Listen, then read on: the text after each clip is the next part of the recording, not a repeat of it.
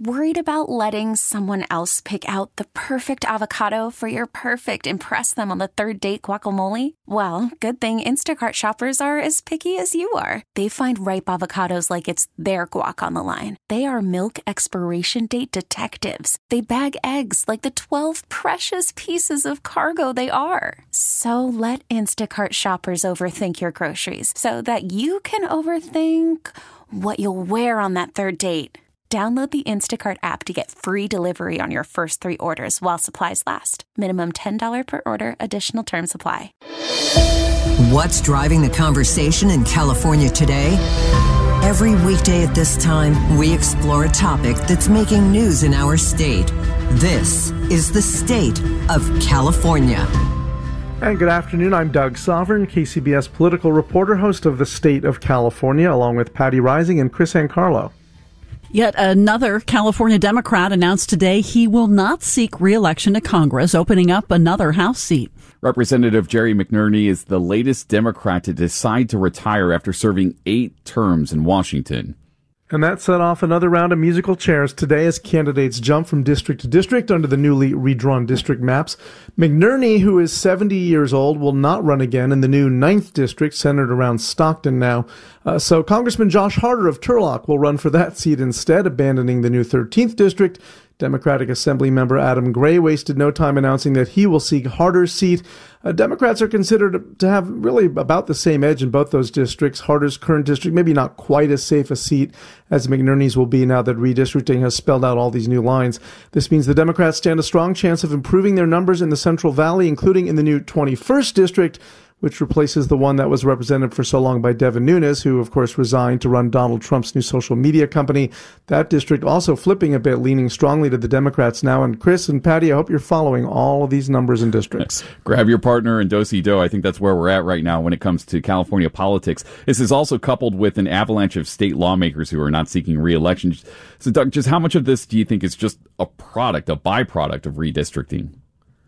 I think it's a number of things. I mean, certainly redistricting makes a big difference. If you're in the Assembly or the Senate, of course, you've got to live in your district. And if you've been drawn out of it, that sort of leaves you out. But, some of this is term limits at the state level. And then at the federal level, Congress, it's redistricting and looking at what challenges you may or may not face. And frankly, the aging of the California congressional delegation. I mean, there are a lot of people in their 70s and 80s representing Californians in Washington. And some of them, in this case, Jerry McNerney, a bit of a surprise, but deciding, hey, it's time. So I think it's a combination of factors, redistricting, personal factors. Some folks just saying, the climate in Washington has changed so much, it's just time to get out. Okay, we started with McNerney. Let's continue and talk about him specifically. He made such a big splash when he defeated longtime incumbent Dick Pombo back in 2006, but we haven't heard much from him lately. Why not? Yeah, I mean, those races, McNerney was a guy working out at Lawrence Livermore Lab, and then he had an energy startup. He was an energy and tech kind of guy in the East Bay, and he ran against Pombo, who was this entrenched Republican incumbent from the Central Valley and reaching into the Bay Area, actually, for years. And he lost badly. And then he came back in 2006, and he upset him. It was a huge win. And I remember spending time with McNerney when he was campaigning and on election night, and he was the next big thing, right, from the Bay Area, knocking off Dick Pombo. Well, that district got redrawn after 2010, and it moved more to the east, so it no longer included Livermore and parts of Alameda County, Contra Costa County, Santa Clara County. Now it was focused more in the valley, and he sort of became more of a Stockton-based guy, so he was less visible in the Bay Area. But of course, we have folks from outside the Bay Area on the radio all the time, right? We hear from Adam Schiff of Los Angeles all the time on KCBS. But Jerry McNerney kind of became, something of a quiet backbencher, focusing on energy and science and veterans affairs, and really focused on his district, and content to do that and not be, one of the bigger name Northern California delegation leaders. And he's been there now for, it's coming up on 16 years. And I think he just decided he's had enough, and it's time to move on and continue doing what he's doing, but back in the private sector. Is there another one of these retirement announcements coming down the pike? I don't think so. I mean, we didn't expect McNerney. I mean, most of these folks had made their moves known over the last few weeks, right? Everyone started to declare where they're going to run, file their papers. McNerney was not expected to do this. So this one's a surprise. There could certainly be another surprise. Nancy Pelosi has made it pretty clear she is going to run again, and that's the biggest one everyone's been watching.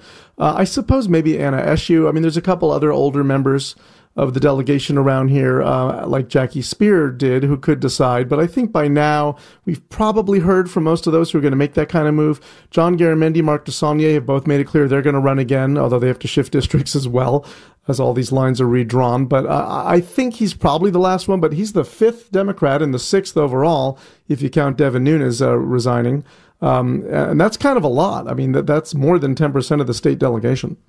I wanted to ask you about the musical chairs and how choreographed is it behind the scenes? I mean, are these campaigns calling each other, staff members calling each other, maybe the representatives calling each other to say, hey, I'm not going to run, I'm going to jump here, you're going to jump there? Yeah, I think they most definitely are, and just some evidence of that. Jerry McNerney announced that he's going to retire. About 15 minutes later, Josh Harder decides he's not going to run in his newly redrawn district. He's going to move over to McNerney's district, which is probably a better fit for him.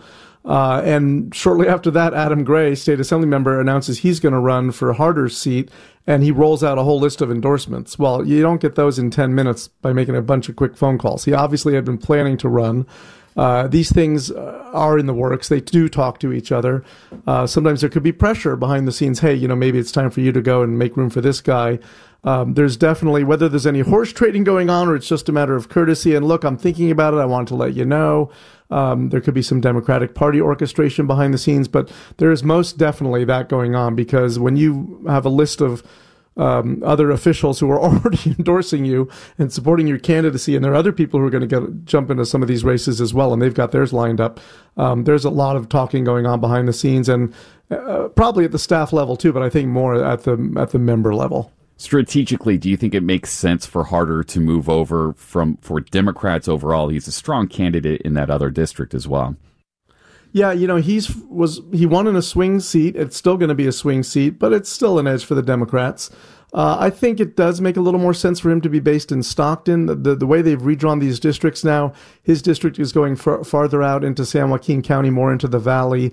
It's now becoming a majority Latino district. He's probably better served taking McNerney's place in Stockton. He could advertise in the Bay Area, use the Bay Area for fundraising. Whereas that other district now, someone like Adam Gray, and there are a number of other state lawmakers who are eyeing that, and some of them are Latino or Latina.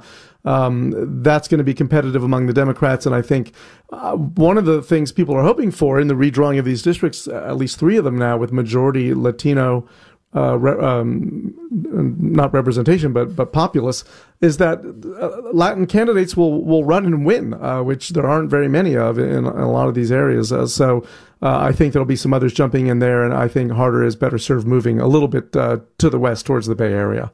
Thanks, Doug. All right, thank you, guys. We'll talk again tomorrow. You can hear the State of California every weekday at 3:30 p.m. And, of course, it's also available at kcbsradio.com and wherever you get your podcasts. You can find me on Twitter at Sovern Nation. I'm Doug Sovern, KCBS. Baseball is in full swing. NBA playoffs are heating up, and your NFL team is gearing up for training camp. Listen to the latest on the teams you love here on the Odyssey app. The biggest sports radio stations in the country, providing unrivaled local coverage of their teams, all in one place. Exclusive interviews with players, coaches, and team executives, streaming live and always available on demand. Stay in the know with your favorite teams right here on the Odyssey app.